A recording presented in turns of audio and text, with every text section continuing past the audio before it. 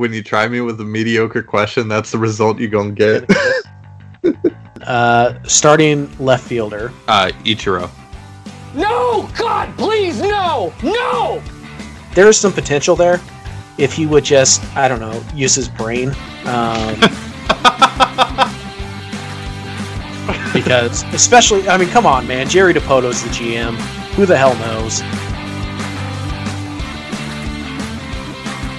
Looking out my window and this FedEx driver just hit a tree. You are no gentleman. And neither are you. Hey everybody, welcome to the Soto Mojo podcast. This is Colby Patnode. I'm joined, as always, by Ty Gonzalez. Ty, how you doing today? Doing well. How are you doing today? I'll let you know, after we see if the technology holds up and whatnot. But that's very true. Yeah. Right.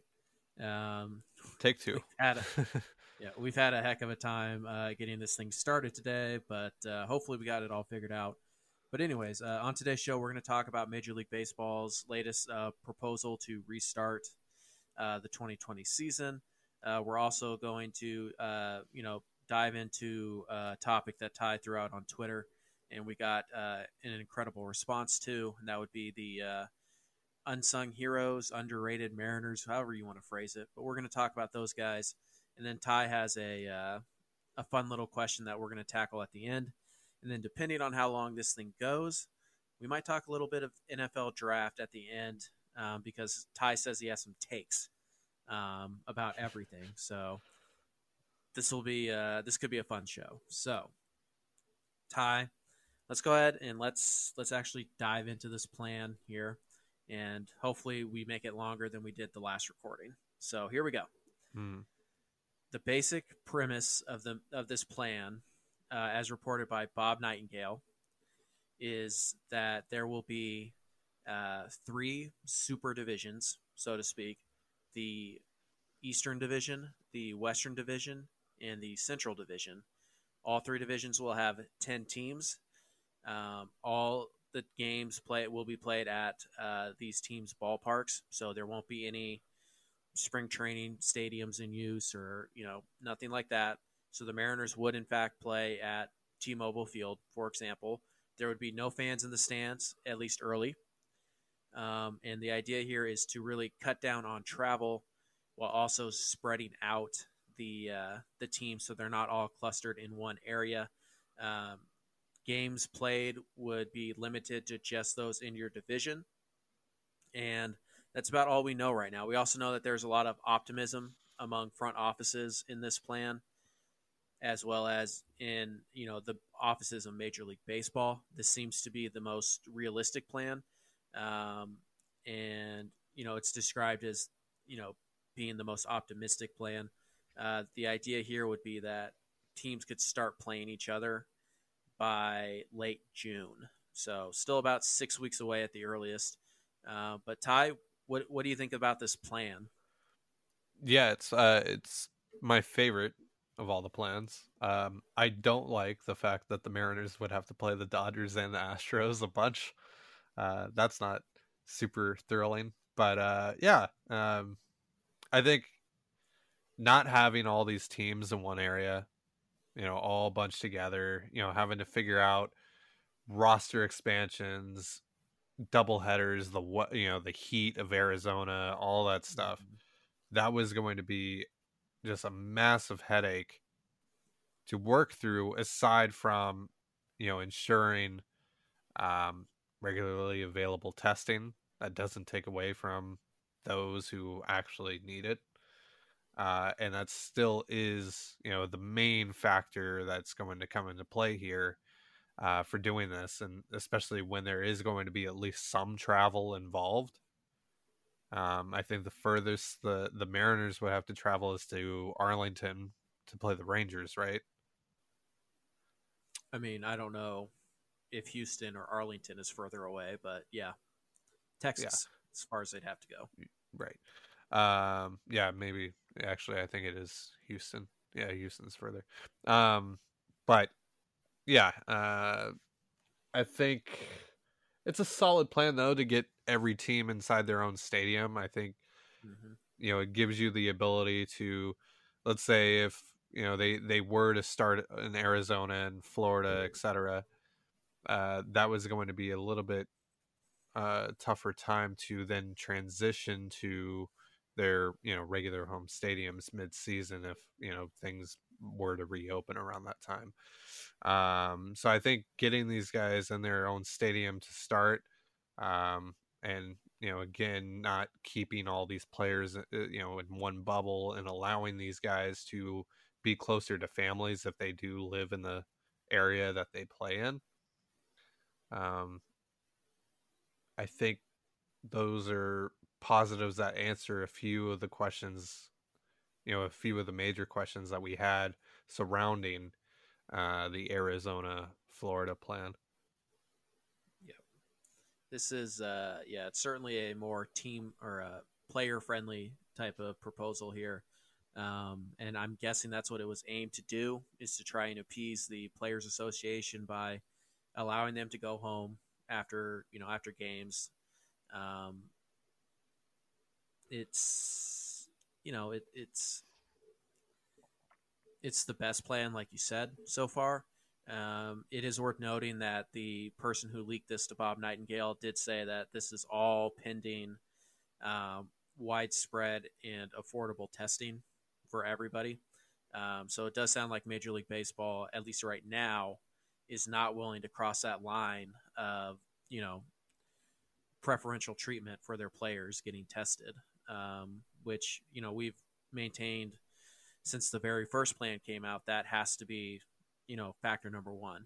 Anything that doesn't include that is a non-starter.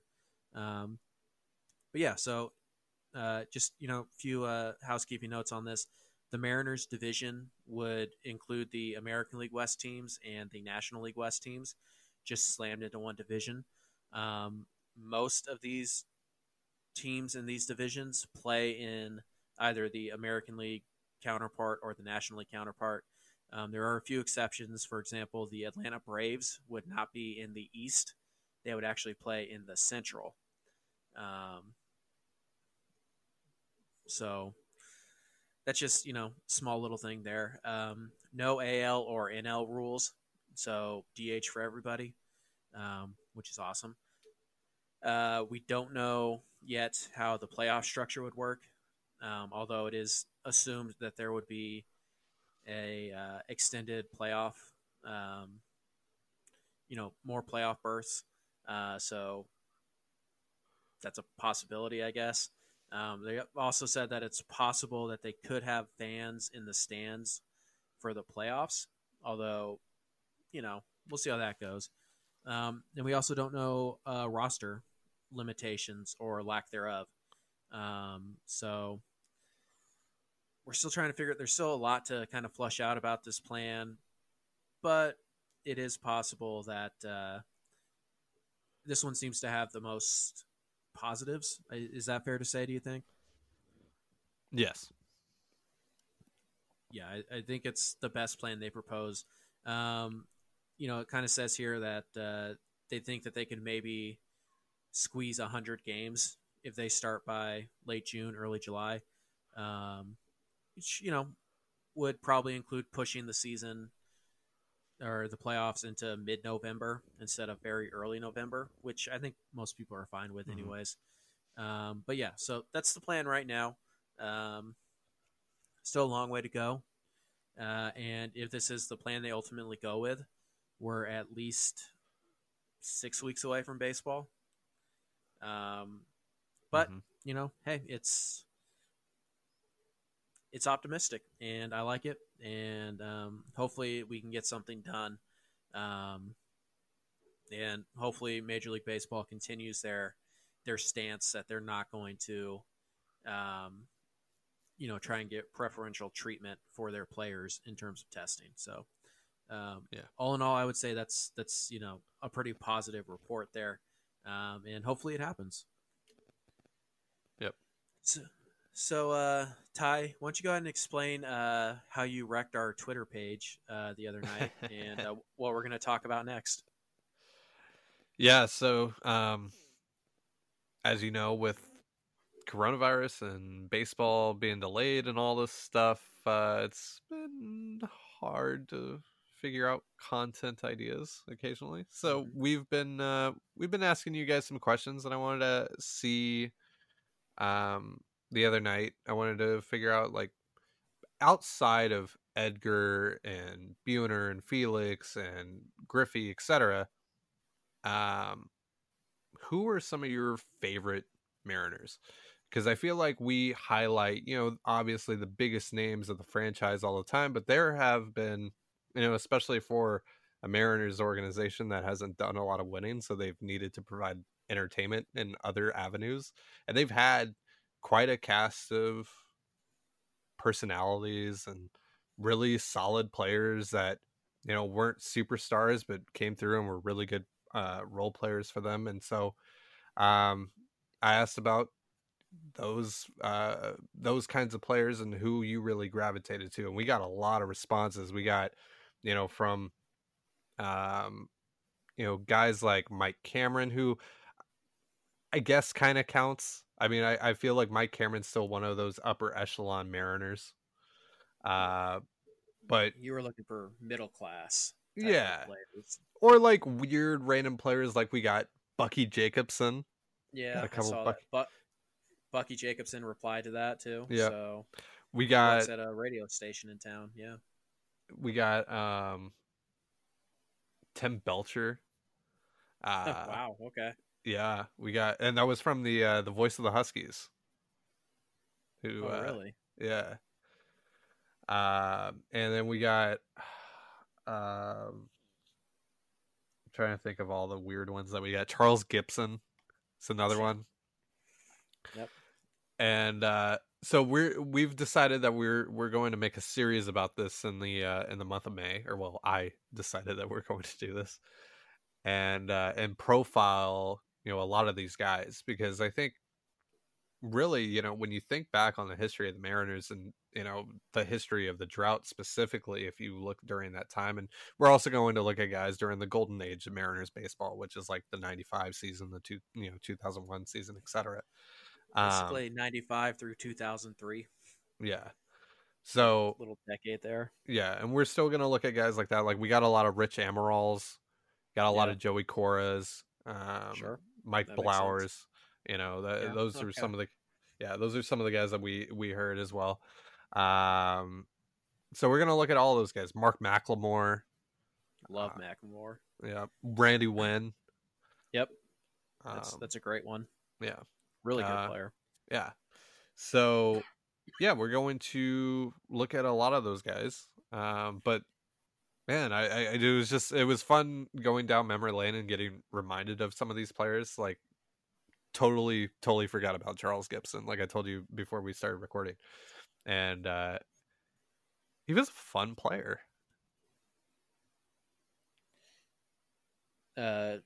Gibby? Yeah. I mean, steal base, come out, play some good defense. I remember he made a couple really nice catches, and just kind of a solid, role player. I think he played for, a couple years. So yeah, he was with the Mariners for 5 seasons. Yeah. So I mean, I think you start talking about what's interesting about Twitter is that Ty and I don't know when you kind of clicked onto consciousness about baseball. For me, it was about the year 2000-ish when I was about 9 or 10, somewhere in that range.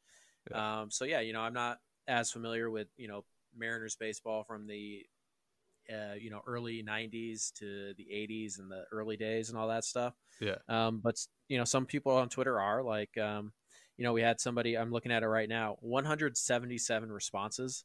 That easily has to be the most we've ever had on a topic. Yeah. This one just kind of took off. We have one right here, Mark Langston. Yeah, Mark Langston was really good. Yeah. It's kind of easy to forget because it was, the Mariners weren't doing much winning, but that guy was awesome. In fact, he got you Randy Johnson. He was that good.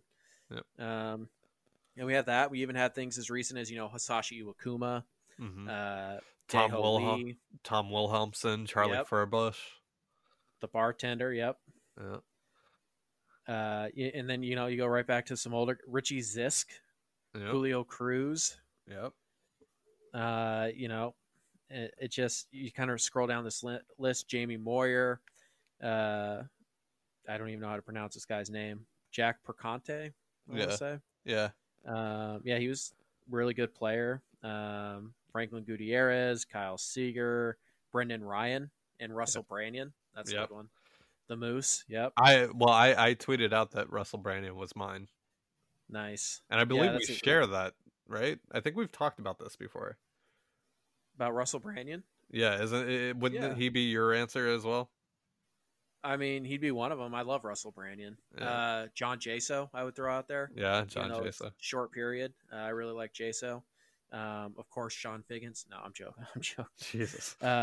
Richie Sexton. People, they only remember the end of Richie Sexton, which was really bad, but he had like 2 or 3 really good years for Seattle. Yeah. So, I mean, I think that's, I'm seeing a lot of Tom Wilhelmsen, like you mentioned. Russ Davis. Yeah. Interesting. Tino Martinez. Yeah. One name I haven't seen as much as I figured we would, although I'm seeing it right now as I scroll through some of these. Willie Bloomquist. Yeah. I think there's even a Ben Davis in there. A Ben Davis. Wow, that is a deep pull right there. Yeah, I think we got a Ben Davis pull in there. Yeah, I'm just seeing the Tim Belcher tweet there. Henry Cotto a couple times. Yeah. Brett Boone. A lot of Brett Boones. Yeah. Which I mean there's another. I guess he's like unsung. I don't know. Like I remember him very fondly. Yeah, I mean he's kind of. I still think of him as a pretty relatively fan favorite. Yeah, he's like a top 20 Mariner, right? I mean, probably. Yeah. I don't have the list in front of me, and I can't like off the top of my head. He's probably that top 30. He's definitely one of the top 20 offensive players. I mean, David Artsma, I like that one. The DA, case closed. That's right, man. Yep. I was a big fan of that. Yep. Eric Bedard. Yep. It's funny. Bedard was actually good when he pitched for Seattle. Isn't that weird? Like we remember him being such a terrible pitcher, but he was actually really good. Yeah. It was just, unfortunately, he was only good for like 100 innings a year. So, but yeah, man, Doug Strange. Yeah, there's so many answers to this. Somebody did write in Sean Figgins. Okay. But yeah, man, there's a lot of good Stan Javier. A lot of good answers here. A lot of Jay Buners, which I don't think qualifies for this at all. No. I think you specifically said not Buhner, didn't you, in the original tweet? I may have missed Buhner. I think I initially put him in, and then I was like, wait, I'm forgetting Ichiro, and I'm gonna get eaten alive if I mention Buhner and not Ichiro. So right. I mean, Kazuhiro Sasaki. Yeah, that's a good. Raul Ibanez. Yeah, I saw JJ Putz. I saw Eddie Guardado. Yeah, everyday Eddie. Nice.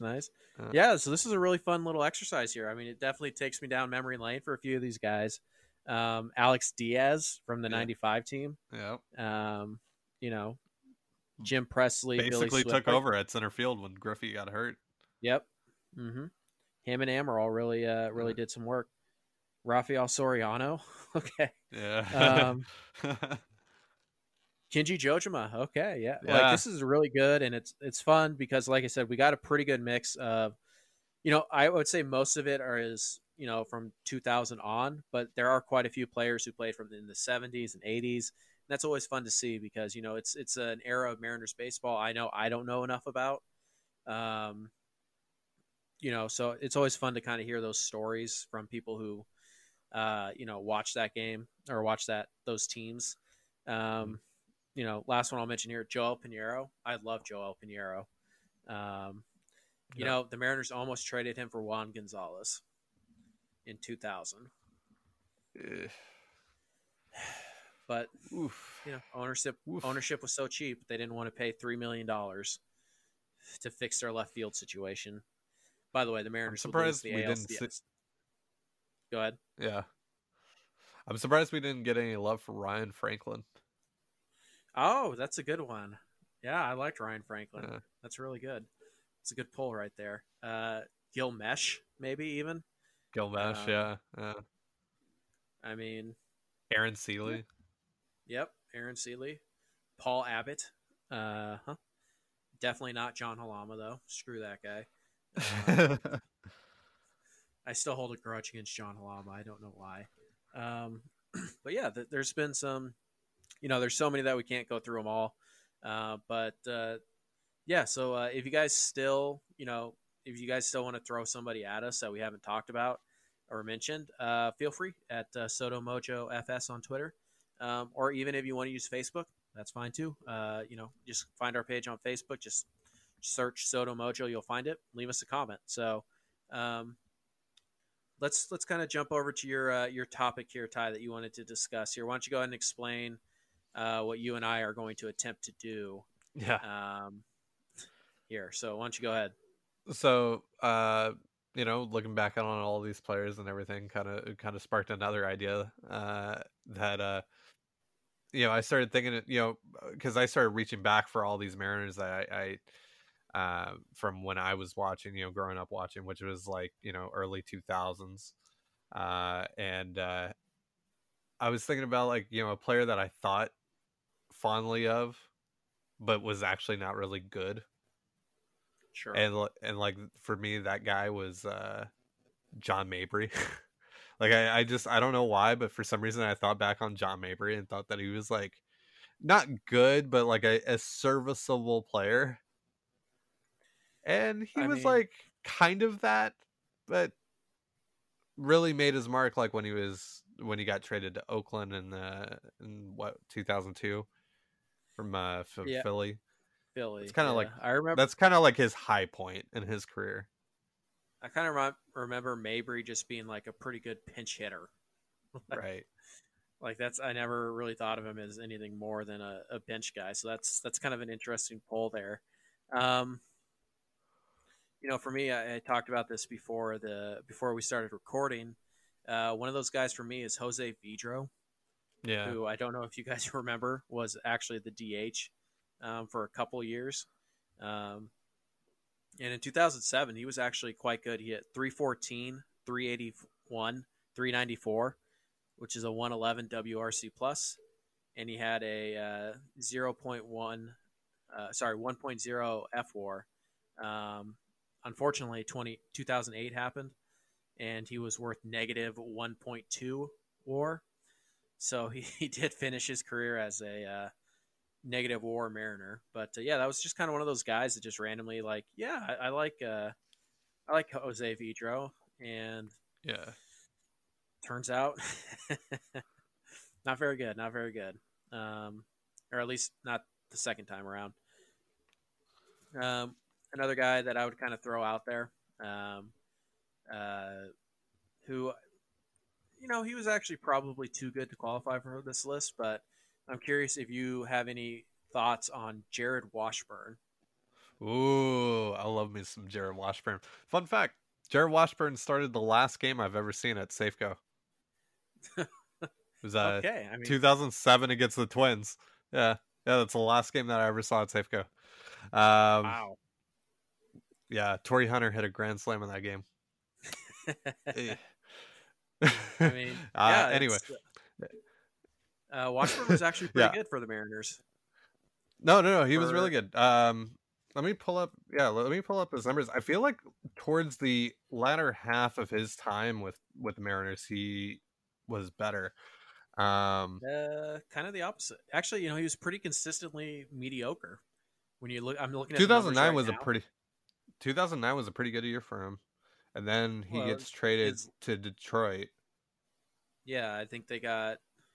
That's the trade they got Charlie Furbush in, I think. Yeah. No. That's the Doug Fister trade. Doug Fister, okay. Yeah. All right. That's another name, Doug Fister. Yeah, Doug Fister, man. Yeah, I really liked watching Doug Fister pitch. Yeah, that's a really good callback right there, Doug Fister, man.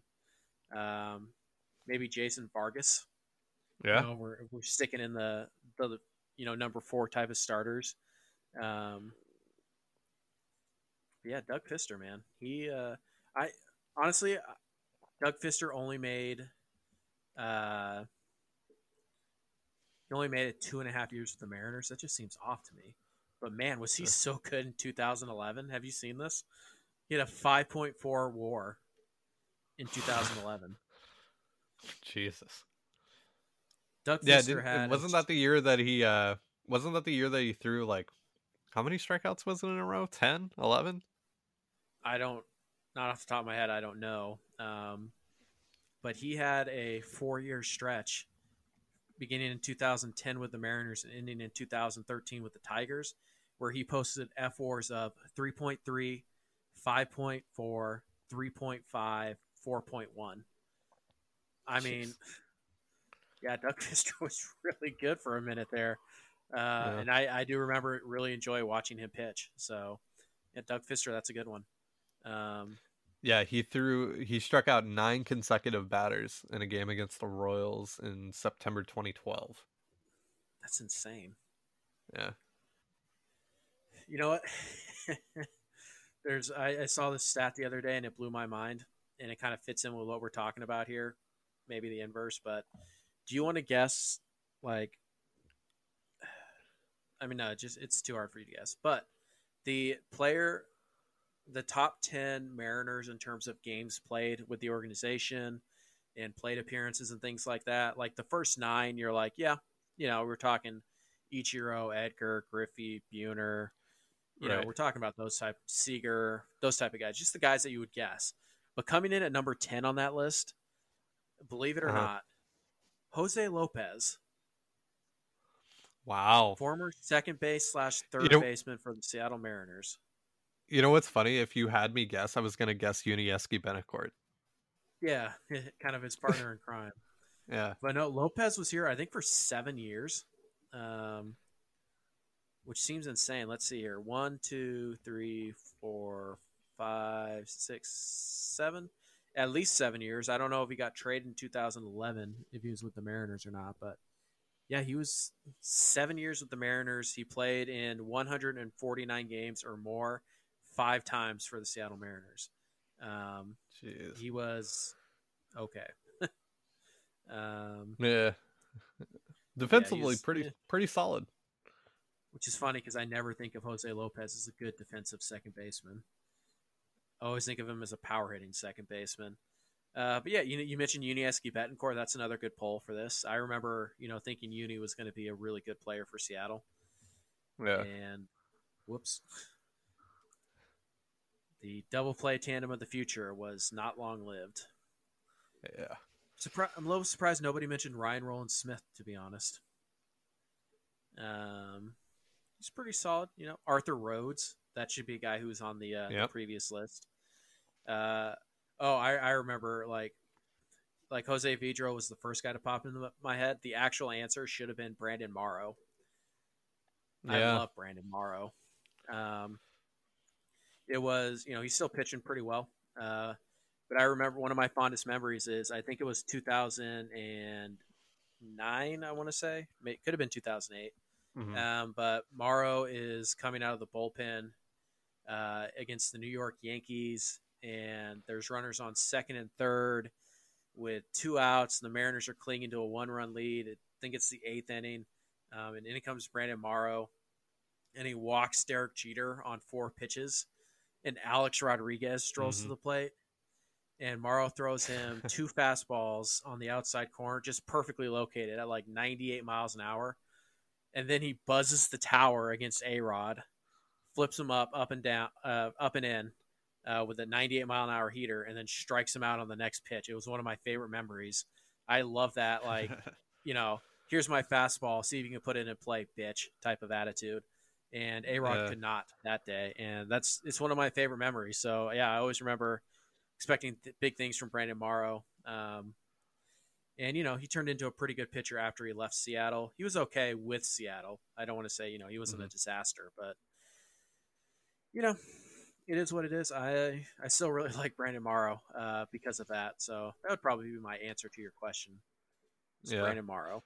Let's throw out one more guy out there, Kevin Millwood. not for like not for the first topic, or not for the guys that weren't good topic, but just for like unsung Mariners. Dude threw 161 innings in 2012. He really got And wow. I thought he he was was like 80 innings or so. no, and he was a 2.5 win pitcher for this team, Wow. and a part of the combined no hitter against the Yeah, Dodgers. sure. What is the? By the way, another name I would throw onto that list: Leonis Martin. Yep. I love Leonis. Oh, just Still for the walk off against the Athletics alone, that is one of my favorite moments watching Mariners baseball. yeah, the guy threw him 3 changeups in a row. He went yaya, and then he went crazy. Yep. The bat. Yeah, flip just from all bat yeah. flips. His reaction was like, and that's when they were playing so well, and you were just thinking, That was man, 2016, man. That was when Yeah. Adam Lind was hitting walk-off home runs every other day. yep. Yeah, mean, that yeah. was- Like he hit one against the White Sox, and then like the next week he hit one against the Cardinals, or vice Yeah, versa. man. Yeah, Yeah, no, he went up and he like tomahawked a ball at his eyeballs out of the ballpark Yeah. against the White Sox. yeah. I think it was Dave Robertson was pitching, and he threw a cutter at like his believe it eyes, and was. he just went up and just boom laced it for a walk off. That was a fun team. I remember that 2016 team. There were so many walk offs. Yep. I remember he hit one. He hit a couple. Leonis Dejo hit Lee 2. Hit one. Yep, Leonis hit 2. Dejo Lee hit one against Texas Yep. off of Jake Beekman. That I 2016, don't remember. dude. That 2016 team was awesome. It was a lot of fun. It really was. Got to the final day. They needed Texas to. Or no, that was 2014. That was 2014. No, they lost to. They were chasing Toronto, I believe. For the last wild card, They finished a game back, I think. Right? Yeah, they needed to sweep Oakland, and then they lost the second game to Oakland in a back and forth. Remember? Yes, that was Nelson I Cruz was at like that hit game. Nelson Cruz Yes. hits that home run to deep center. The 3-run home run to tie it, and then Yeah, I think it was like 9-8 they lost or something like that. I remember that they. I think it went into extras, and I remember one of my vivid memories from that. I was sitting in the third deck behind home plate. It was the first time I ever sat up there. By the way, fantastic seats. If you're looking for value, go up to the third level. There's some really good views up there. But yeah, I was sitting up there watching the game. My mom and I went over because this was like, I mean, they were one game back. They needed this win, and it was so exciting. And we got caught up in it, so we went to that game. And like I said, I remember Nelson Cruz hitting the home run.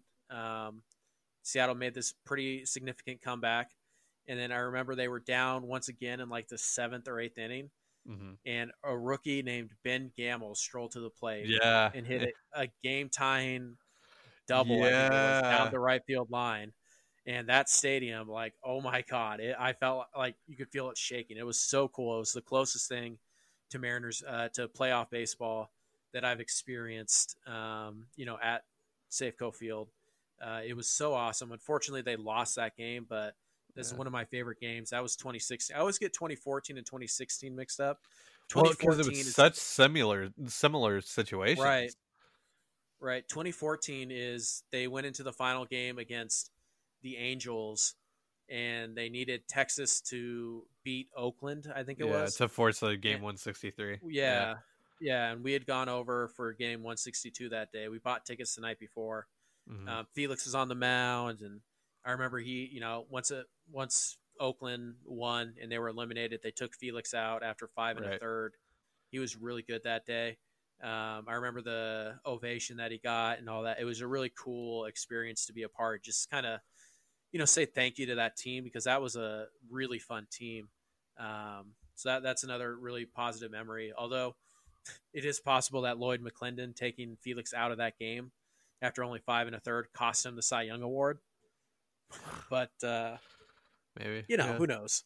Yeah, who knows? But I remember those. By the way, Ben Gamble deserves to be on that list.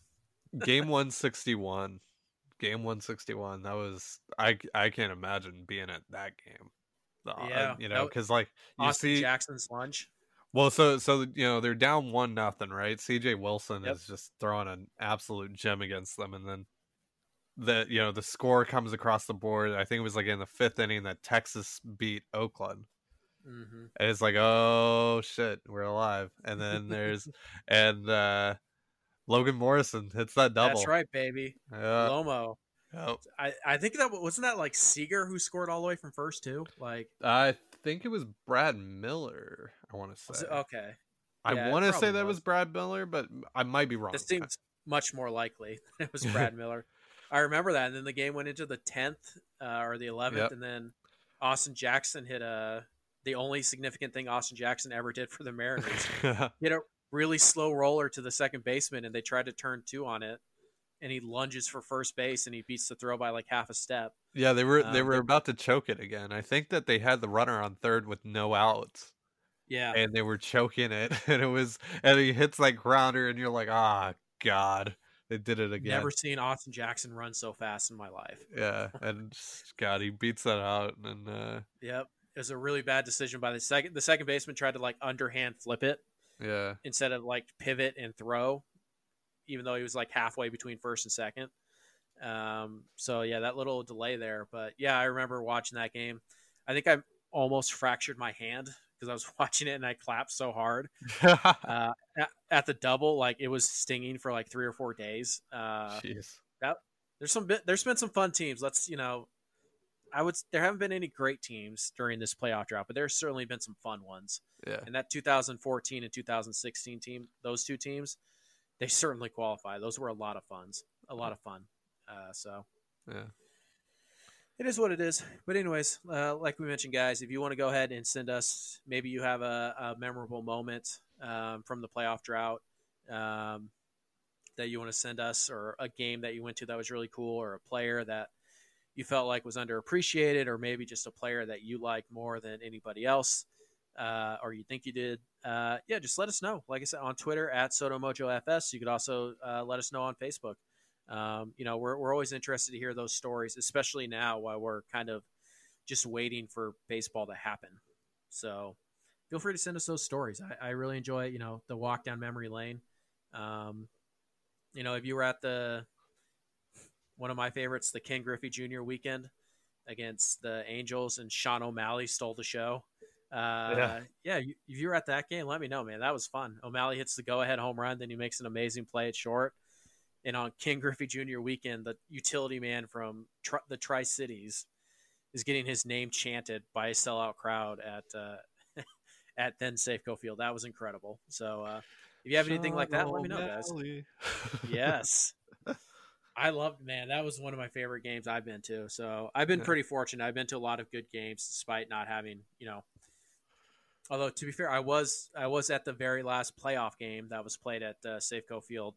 My parents got me tickets as a early birthday gift, and they were playing the Yankees, but I was 10. Wait, is that the earring game? No, that was against the earring game was against the Indians. Was that against the Indians? Oh my God! Yeah, Omar Vizquel. I've always remembered that it was against the Yankees in my head. No, it was Omar Vizquel. Oh Jesus, you're right. Oh my God! Yeah. For so long, I've always thought that was against the Yankees in the ALCS. Nope, it was beef between Omar Vizquel and Arthur Rhodes. But yeah, I was not at the earring game, but I was at the last game to be played at Safeco, last playoff game. Right, dude. Yeah. Wow. At 10, I can't even remember if it was one of the games they won. Yeah. I doubt it. I was 5 during those games, so like that's how my memory works. Right. Right. Yeah. Jeez. Wow. Yeah, we should go down memory lane more often. This was fun. Yeah, I mean, the longer this lockout takes, the more we're gonna have to. So yeah. But yeah, anyways, stroll down memory lane is fun sometimes. But anyways, it looks like we do have a couple minutes left here. So guys, here's your official warning. If you don't care about the NFL or the NFL draft, stop listening right now. And if that's you and you're about to sign off, why don't you go ahead and do us a favor? Follow us on Twitter at SotoMojoFS. Like us on Facebook. Please visit SotoMojo.com where we talk all things Seattle Mariners exclusively Seattle Mariners. And it would be a big help if you guys could go to the website and read a couple of articles. It would really help us out. And if you like what you read, maybe go ahead and share one on one of your social media outlets. That would really help us out a lot. Obviously, it's been a difficult time for a lot of people in this coronavirus, and we are no exception. We're struggling a little bit for content and whatever. Anything you guys can do would help us out greatly. So if that's you and you're signing off right now, thank you so much for listening to the Soto Mojo podcast. But if you're willing to stick around for Ty and I to talk, 15 minutes of the NFL draft, where I was promised takes, quote unquote, by Ty Gonzalez, then we're going to start that right now. So if you're leaving us, adios. If not, let's get to it. So Ty, Seattle Seahawks made 8 selections, including a few. They addressed quite a few positions that we thought were strengths already. So why don't we let's not bury the lead here. You said you had takes. Why don't you go ahead and give me your takes? All right. So first off, why are all these teams trying to find their own Taysom Hill? Stop. You can't do that. There's only one Taysom Hill. You might find a gadget player, but look, this has failed so many times. The most recent one that comes to mind is Keenan Reynolds. That guy played quarterback and wide receiver and running back and all those things at Navy, right? Baltimore Ravens draft him, doesn't do anything. He goes to the Seahawks, is strictly a wide receiver. Probably I think he was active for like 2 games with the Seahawks, and then he's in the XFL, and now that doesn't exist.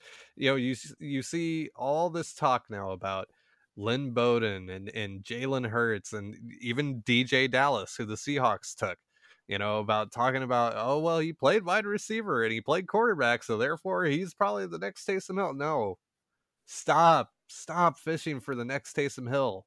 Taysom Hill is a fun player, but you don't need that on your team. It's fun. I mean, I would like to have Taysom Hill, but I don't need to recreate Taysom Hill. Hold on. Would you actually like the Seahawks to snap the football to anybody other than Russell Wilson? I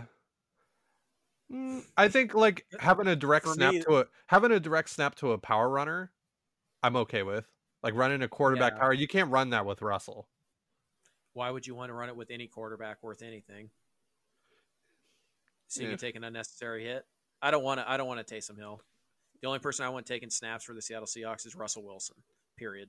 Right. So I guess maybe if you have a shitty quarterback, then I guess maybe you can go ahead and do that. But I mean, but they have Drew Brees, and Drew Brees is pretty good. They still use I know. Hill, but I mean, that's 2 different skill sets. Obviously Drew can't do any running whatsoever. Not compared to Russell, certainly. Yeah, I mean, I mean, you can't run options and stuff like that with Drew Brees. Let's be honest, too. Russell Wilson is also in his prime. Drew Brees, while still very good, is certainly out of his prime. So, that's a pretty big difference there. So I'm tired of the Taysom Hill comparisons. It's literally all I've heard with some of these players. It's just, I think, Lynn Bowden for a team, for the Raiders, is a wide receiver. I don't think, and he doesn't need to be anything other than that. And I think he can be a pretty darn good one too. And he doesn't need to, you don't need to force that Taysom Hill thing upon him. Same thing for DJ Dallas, if that's kind of the idea that the Seahawks have with him. Just don't force that. Stop trying to turn players that have unique skill sets into a specific mold, right? Of you see a player on TV and you're like, well, this guy can also, had played quarterback in high school, and he played a little bit of running back, so therefore he can be Taysom Hill. It's like, no, especially some of these guys, they don't have the physical profile of Taysom Hill, right? Like Jalen Hurts and Taysom Hill are very 2 different athletes. So I don't like that. I hated that. Second take, and this isn't really a hot take because a lot of people have shared this opinion, but I actually really liked how the draft was done this year on TV. I think the Roger Goodell stuff was hilarious. I think him basically screwing up every name and every card read that he had was entertainment at its finest. As the draft goes along and he just slowly looks more and more disheveled. It was almost like an Adult Swim production. Now answer this honestly. Did this draft weekend make you look more favorably upon the commissioner? Yeah, I think I think he came across as a better a better person than we sometimes think he is. You know what I mean? Like, yeah, I think more human at least. I think he's just kind of a goof. Yeah. And that's just. I mean, you always have to remember that he's literally a shill for ownership. Yeah, like everything he does, ownership tells him to do. So it's like, yeah, like I understand the booing him and all that stuff. One thing I didn't need hype man Roger Goodell because he's not good at it. Like you don't need to come on, people, fans. Yeah, it's like Roger, are those name. even live videos? I think so, but but what if someone like did something? Like they traded up, like their team traded up, and all of a sudden their webcam's on or something. No. More like they're on webcam, right? And then like someone does moves something a little webcam. They do a little something offensive on the webcam, right? Well, I mean, I want to know if those were because like Guy Fieri showed up. Yeah. For like the Raiders, I think. Yeah, probably. I don't know if they were pre-recorded or not, but yeah. I mean, I don't know. Like aside from the hype man Roger Goodell, I thought it was really well done. Like Roger, now ESPN, ESPN, like every single player gets drafted, and it's like here's their sad, depressing backstory. Like, right. Oh my god, there was just too much of that, and like I felt like at first when I was complaining about it that I was just being kind of an asshole about it, but then like I saw more and more people complaining about it on Twitter, and I'm like, okay, yeah, it's too much, right? Like I think I saw like one player got drafted, and when they were showing like a get to know him more page, I think it was T. Higgins actually, and it was like. At the end of the page, like it's like, oh, he was recruited at whatever and blah blah blah blah blah, and then like at the end, like the last footnote is like, mom battled drug addiction for 16 years. It's like, yeah, why? You don't need to share that. Yeah, like that's like plus like in a virtual draft, typically they for some of these guys, they're in the green room, they're not watching the broadcast, or at least not when they're drafted, right? So and when they talk about those things, and highlight those things, it's not something that they witness, right? But this is a virtual draft where they're literally right in front of their TVs the entire time, probably on full blast. And then it's like, oh, I'm having the happiest moment of my life. And ESPN, Trey Wingo is talking about like, well, his mom was shot in front of him or something, like. Right. I think, part of those stories is, it introduces the human element because we think of athletes as more than human a lot of times. Mm-hmm. So I understand why they do it, but I do think there are certain things that they should lead to local media. There's a time and place, there's a time and place, and that right when you have the person watching it, I mean, I'm assuming that they got okay to share that, or sure. like it was public knowledge. Because otherwise that would be a massive lawsuit, and Disney's not going to allow for that. But yeah, no, it just felt like, there was a lot of, like, if you want to mention it as like an interesting fact, that's fine. But it felt like there was a lot of like, oh, by the way, this happened. And then they would focus on that more so than the player. Yeah, I felt like we saw more like,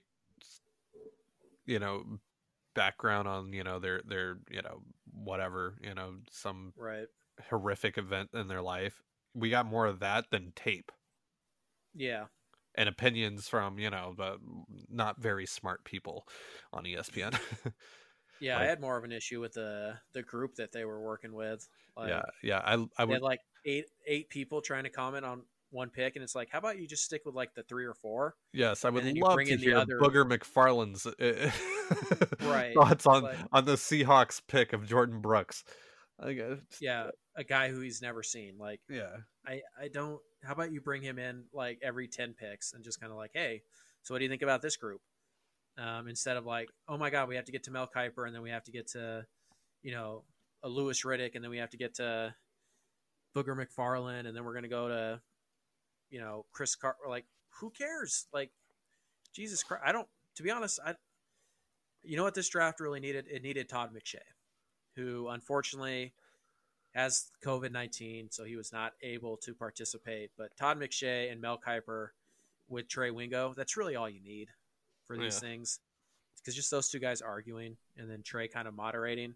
And then you kind of bring in the other guys as, secondary guest or segments, but not – I don't need 8 guys trying to tell me about Jordan Brooks when 6 of them have never seen him before. Like, Right.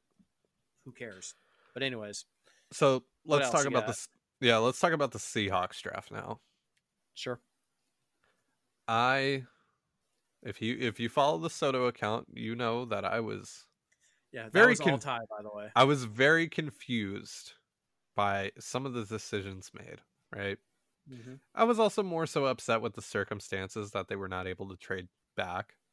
The Packers pulled out of the deal, and when they traded up in the second round for Darrell Taylor, losing that 3rd round pick, which is a glorified 4th round pick, but still, it's a day 2 pick, and losing that kind of sucked, and that left a bad taste in my mouth.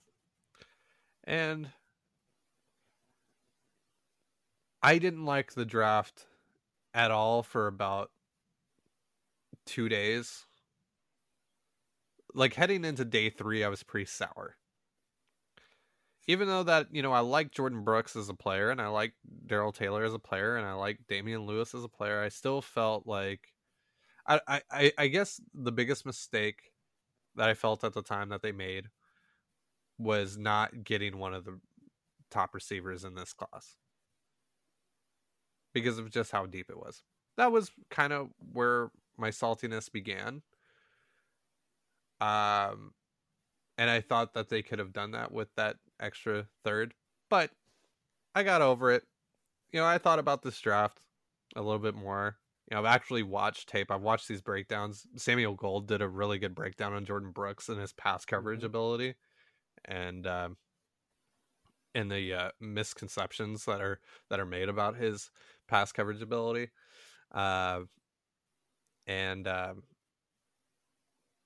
Thinking about this class now, it fits what they want to do. This feels like the last few draft classes just haven't felt Seahawky, if that makes sense. Like, it just didn't feel like they got players that have an edge to them, aside from like a couple guys, right? Frank Clark is one of those guys. DK Metcalf is one of those guys.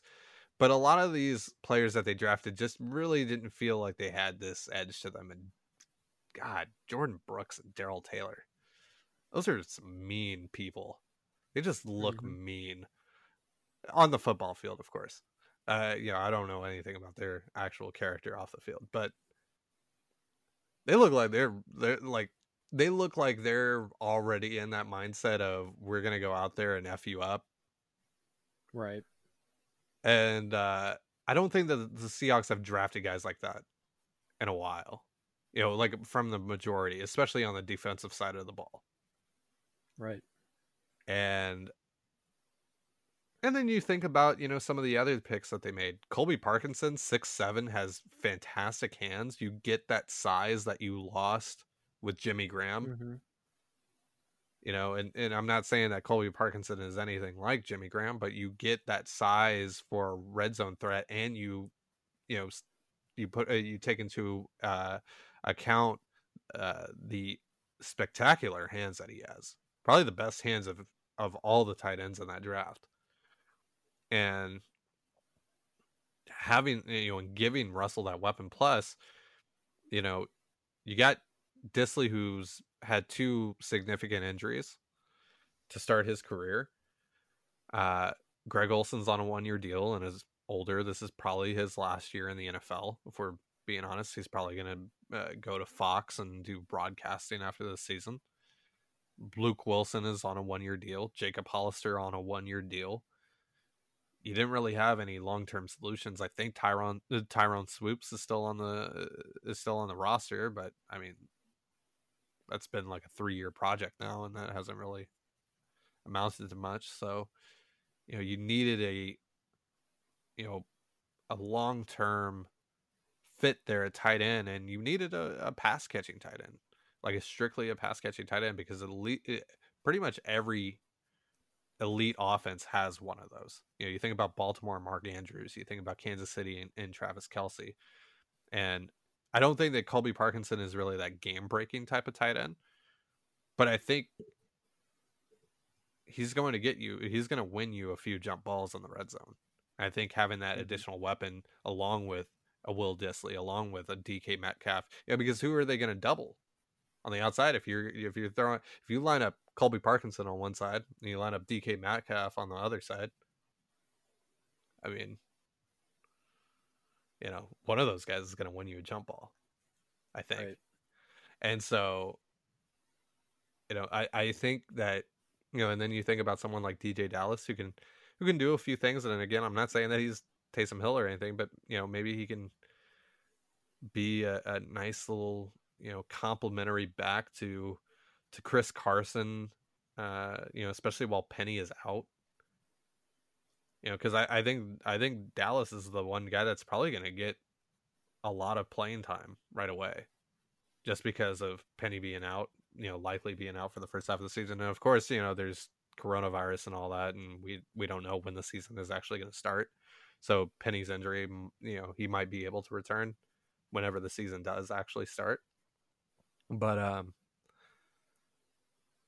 think they got a lot of value on day 3. I think Alton Robinson is a guy that you and I both really liked. Coming out of Syracuse, and we look at him as, I think you compared him to Chris Clemens last week. Yeah, I think he's got that potential. I think it would take quite a few years for him to get there, but I think if you're looking for what he can do in 2020, I think it's totally fair to expect that Jacob Martin like role, from 2018, where Martin only got like 3 or 4 sacks, but he got continually better every single week to the point where he was a solid rotational pass rusher who was getting a lot of pressures and helping other guys get sacks. I think that's a totally fair expectation for Alton Robinson, and if that's what you get from a 5th-round pick as a rookie, then that's a home run of a pick. So, yeah, and I'm a big fan of that one. Yeah, and then you look at, I think Freddie Swain is pretty interesting. I think there's a little bit of Golden Tate there. I think he's like lanky Golden Tate, kind of. Like he just kind of, like, how like Golden Tate when he runs, he looks kind of like a penguin. Yeah. Like Freddie Swain kind of has that penguin to him, Sure. So when I watch him, he just looks like a lanky Golden Tate to me. And then undrafted free agents. Well, and also they go in and they trade back into the draft to get Stephon Sullivan, and he's kind of an interesting project. Did you see his reaction to when John Schneider called him? Yeah, that was awesome. Yeah, it was pretty funny. But yeah, and then like you go into the undrafted free agents, you look at Anthony Gordon, out of Wazoo, just threw all those touchdowns. He's got some pretty good stuff to him, and he'll the problem that the Seahawks have had lately is that and this is like just a me problem, right? Is that the preseason games haven't been fun to watch after the backups come in, which it used to be really you don't entertaining. Like watching Geno Smith? No. Oh. Or you Jake must be in the minority there. Or Jake Heaps. As much as I love Jake Heaps at 7'10", it wasn't fun watching him play. Or Austin Davis. Yeah. Oh God. Yeah. So, yeah, there's been some stinkers lately in terms of watching the second half of preseason games, and I think Anthony Gordon's going to end that. I think he's going to make watching these Seahawks preseason games pretty fun. Right. I compared him to Matt Hasselbeck. I like it. Yeah, just kind of creative, average-ish arm, more accurate than than powerful. Just makes pretty good decisions. He can move around a little bit. Then that's totally fine. Yeah. Aaron Fuller is another UDFA out of UW, and I think he and Freddie Swain are kind of competing against one another. You probably throw John Ursua into that group as well. Right. So that should be pretty interesting. I think Aaron Fuller, really solid hands, made all those acrobatic catches at UW. Yep. Really good on the fade route. Yeah. I think that's going to be something that Seahawks are really going to like, and Russell Wilson is going to really like. So, sure. And he usually gravitates to, one or two of those lower end receivers, right? Like, last year he really gravitated towards John Ursua in training camp. Yeah, he only had one catch in the regular season. Yeah, no, I wasn't talking about it in the regular season, but I'm talking about. I think Ursua is definitely I don't really think Ursua is competing for a roster spot, to be quite honest. I think he's, pretty much a lock. Probably. Yeah. They kept him all last year. Never exposed him to waivers to try to get him on the practice squad. They clearly like him. And now the NFL is bumping up their rosters to 55. So you can carry that extra. Yeah, I think they're definitely. Yeah, I think they're definitely going to go 7 receivers. Probably extra edge player there. Alton Robinson might be your red shirt guy this year if you want to look at him like that. Yeah. It's possible they also carry 3 quarterbacks for the first time in a while. Sure. That way you can keep Anthony Gordon, but then if you want, say Geno Smith, because you just want that veteran in the room, then you can do that without costing somebody else their job. So right. I guess it's. And then have you seen this cornerback, Gavin Heslop? No. He's one of the UDFAs that they signed, and he's really good special teamer. I think he actually might have a chance to, I think he might be in a competition with Nico Thorpe. Yeah. So I think that that's pretty interesting. So I think they might actually have at least one UDFA make the team this year. Typically they have one, but they didn't have one make the team last year, right? Brian Monet came after the season started. Yeah. I can't think of anybody as a rookie undrafted free agent who made the team last year. I mean, certainly Poona Ford is a UDFA, but he was in his second year. So other than that, I can't really think of anybody off the top of my head. But yeah, I think, overall the draft is a pretty solid return for Seattle. They got a bunch of good players. I think you also have to remember that they traded a 3rd-round pick from this year's draft to acquire Jadeveon Clowney last year. Yep. They traded a 5th-round pick from this year's draft to acquire Quandre Diggs last year, and they traded a 5th-round pick from this year's draft to acquire Quentin Dunbar. Yep. So right now you have to factor those 3 players into this draft class. And really you have to factor in John Ursua too, because the reason that Seattle didn't have a 6th-round pick this year, their original 6th-round pick, is because they traded it to Jacksonville last year to draft John Ursua. So, in a very real way, this is more of a 12-person draft, or at the very least 11 if you count the big 3 veterans they brought in. And regardless of whether or not Clowney ever plays another snap for the Seahawks, that still factors into this draft class, and you still got extraordinary value, even if it is only for 1 year, out of a 3rd-round pick. And obviously, you're going to have Diggs. I think he's a free agent after next season. Could be after this season. I can't quite remember. I think it's after this season. All right. So, you still got a year and a half out of him. minimum, and then you got at least a year out of Quentin Dunbar for a couple of 5th-round picks. So yeah, Seattle did a really nice job of trading, lower picks for,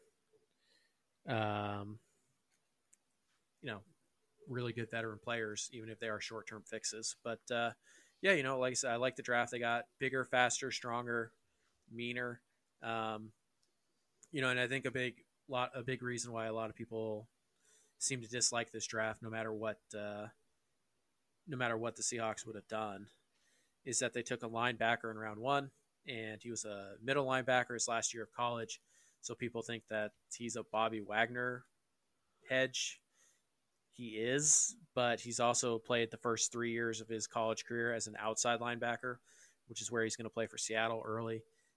And by the way, if Seattle had taken Darrell Taylor in the first round and they had traded up to get Jordan Brooks in the second round, nobody would care. It's because linebacker in the first round is shocking. Whereas if they had gone edge in the first round, people maybe would have been like, oh, I would have preferred Gross Matos or Epinesa or whatever. But they drafted edge in the first round, so they must like him more than those other 2 guys, so it's fine. So it's just a matter of, perspective, really. Was outside linebacker in need? Yeah. Was it super high on the priority list for most of us? No. Was it high on the priority list for Seattle? Yeah. And so who cares if they got that need in the first round or the second round or the third round? They checked it off, and it didn't stop them from checking off needs at running back or at defensive end or even offensive line. And, the Lewis pick in the third round, that was a head scratcher with all the guards that they had. But then after the draft, they released DJ Fluker, which pretty clear indicator that Lewis is going to be the starter at right guard this year. Yep. So, they got better, certainly. And, the off season's not over yet. I still expect them to sign a couple of veteran defensive players, probably a defensive tackle, maybe somebody like Snacks Harrison or Mike Daniels. And, obviously, Jadeveon Clowney's still out there. I would still say it's unlikely in this stage, but not impossible. But you also have guys like Everson Griffin and Marcus Golden and Clay Matthews who can all kind of rush the passer as well. So I expect them to add a couple of guys, maybe a veteran nickel corner. But overall, I actually really like what they did in the draft. I'd give them like a solid B+. And that's why I think it's important to wait, because certainly, I'm human. I'm going to have my initial reaction to every pick, but I really wanted to, I share my initial reaction, but I really want to hold off judgment until I see the whole draft and I start to learn a little more about these players. And so I'm glad I did, because it didn't take, but I don't know, maybe an hour after the Brooks pick for me to actually start to like it. And I really liked the Taylor pick right away, and the Lewis pick, again, a little bit weird, but then I read about the player, and he was a really good player. And obviously now you're probably your starter. Parkinson, look, I still wanted Hunter Bryant over Parkinson, but whatever. It is what it is. And then obviously Alton Robinson, I really like that pick. DJ Dallas, one of the best names in the draft. It's not quite as good as Utah Jones, but it's pretty solid. So overall, I like what they did, and now I'm expecting them to make a fairly sizable splash or two in free agency between now and whenever training camp starts. So overall, I like what they did this offseason so far. Maybe go add Everson Griffin and Snacks Harrison, and let's go after the Super Bowl. So any final thoughts on the draft before we wrap it up? No, I think, I'm right there with you. B+ for me. I think it didn't necessarily fit every need that they had, especially in terms of the Jordan Brooks pick, if you're keeping KJ Wright around. But I think, you get a really good player there that's, going to compete with Cody Barton and likely beat out Cody Barton and eventually be, a hedge for Bobby. Right. And I think, I think it's also funny, and I'm guilty of this as well, is that, for a while now, many have pounded the table for the Seahawks to pick, best player available on their board. Mm-hmm. And then they finally do that. And people are like, well, why aren't you drafting for need? And the Right. Seahawks have made a lot of bad decisions drafting for need over the last few years. Mm-hmm. So I think, the Packers backing out of that deal with them, the Ravens would have taken Jordan Brooks. What did the Seahawks do there at 30 if the Packers had traded with them? Probably take Taylor. Yeah, probably. There's but a good then shot they take Taylor. And then what does your second round pick look like? Is that Right. someone like Josh Uche? Do you double up on pass rush there? Or do you go wide receiver? Do you take Damian Lewis there? Did you like him enough to take him at, maybe they, if they do trade back and they get Taylor, maybe they don't trade up in the second round and they stick and pick Damian Lewis. It's 59. I don't know. Something to think about. Right.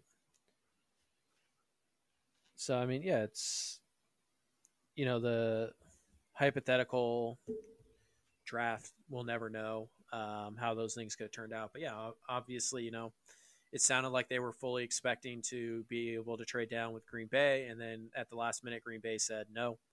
And they got a better offer from Miami. And, it sounds like Seattle was trying to trade out from that pick. But it also sounds like Kansas City and Detroit were two teams that were trying to move up.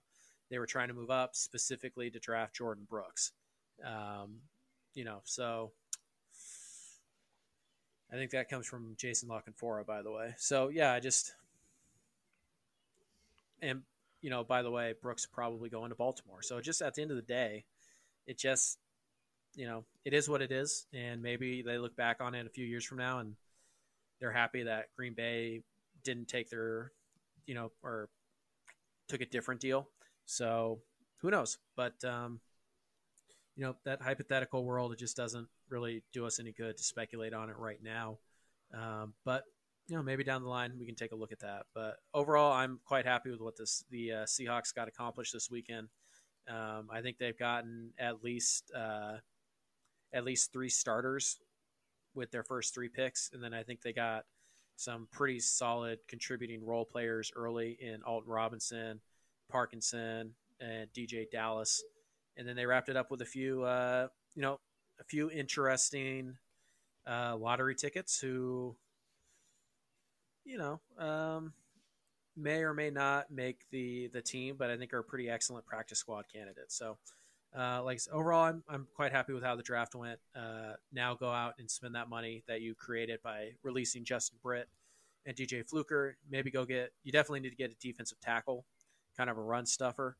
But then maybe also go get yourself a nice edge player, or maybe a nickel corner even. So we'll see what they decide to do. But I think that's going to wrap up this podcast for us, guys. Thank you so much for listening to the Soto Mojo podcast. Make sure you follow us on Twitter at SotoMojoFS. Like our Facebook page. Visit sotomojo.com. We have a bunch of good stuff coming out right now. A lot of things that you guys have asked us to tackle that we have. So be on the lookout for that. And visit sotomojo.com and do us a favor and just read an article. And if you like it, please share it. It would really help us out. So, Ty, unless you have any final words, we're out of here. Yep. Sounds good. Your final word is yep. Okay. Yep. Anyways, that's it. Thanks again so much for listening, guys. And I will see you in another life. Peace out. Peace.